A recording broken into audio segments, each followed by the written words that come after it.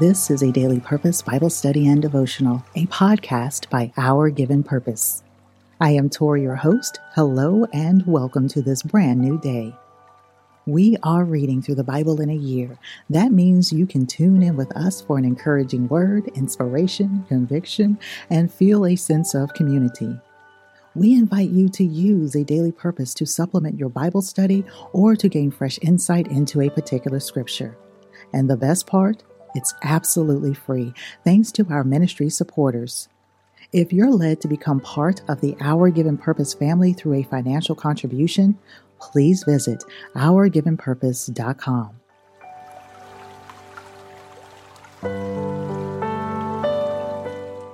As I read today's assigned passages, I thought about sanctification, how God makes us holy through this process. Sanctification is the way in which God works in us to make us more like Him. It involves the transformation of our hearts and minds, as well as our behavior and attitudes, to conform to His will and character. The process of sanctification begins when we place our faith in Jesus Christ as our Lord and Savior. We are made holy by His sacrifice on the cross, which paid the penalty for our sins and gave us access to God's grace and forgiveness. As we continue to follow Christ and grow in our relationship with Him, the Holy Spirit works within us to transform us and make us more like Him. This involves putting off our old sinful nature and putting on the new nature that Christ has given us. Sanctification is a lifelong process that involves a daily commitment to following Jesus and growing in our relationship with Him.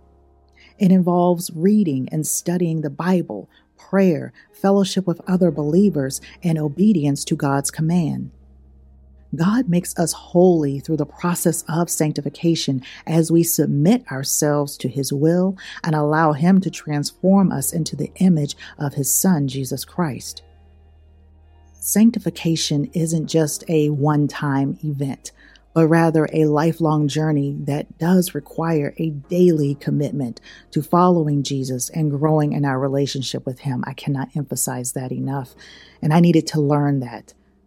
I needed to understand more of how God works in us as we begin to see those changes in our behaviors and attitudes. I have become more loving, patient, kind, and compassionate because of this transformation. I invite you to seek all the ways that you have as well. Dear friends, let's commit ourselves to following Jesus daily and grow in our knowledge and understanding of His Word. Because as we do, we will become more like Him, and our lives will be a testament, a testimony to His love and grace. Dear friends, let us turn our attention and prepare our hearts to hear what I received from today's reading. Guiding Scripture, Psalm 58, verse 11. Mankind will say, "Surely there is a reward for the righteous. Surely there is a God who judges on earth."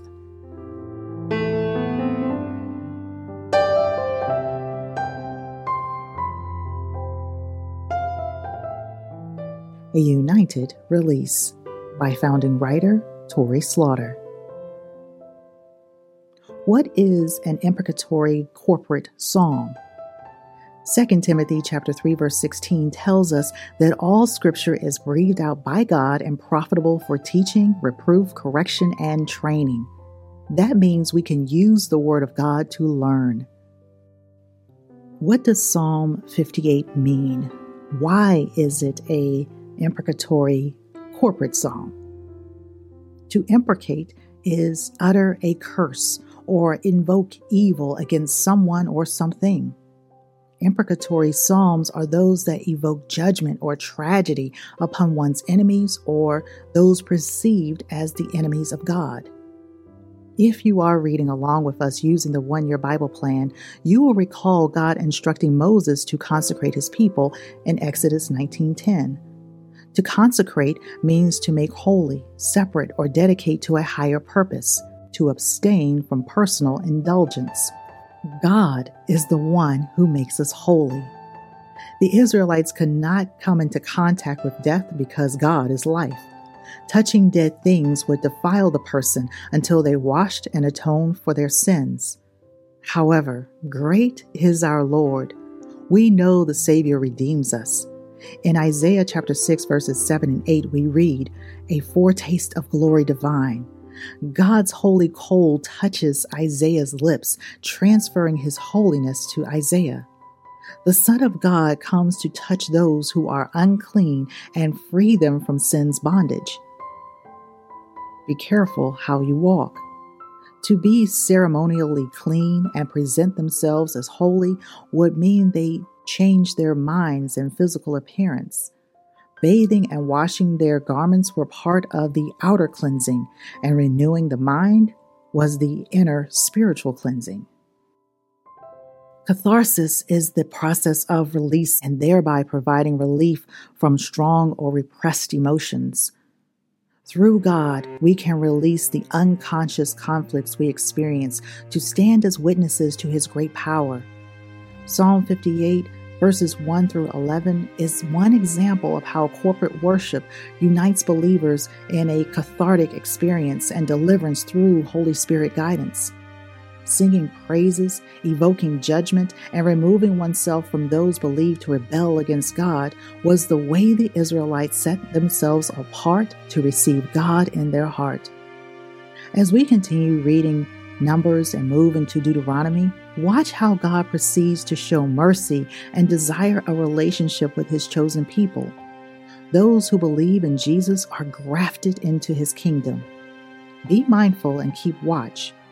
Dear friend, are you repressing feelings of fear, pity, or anger? We can release those emotions within healthy ecosystems that invite transformation.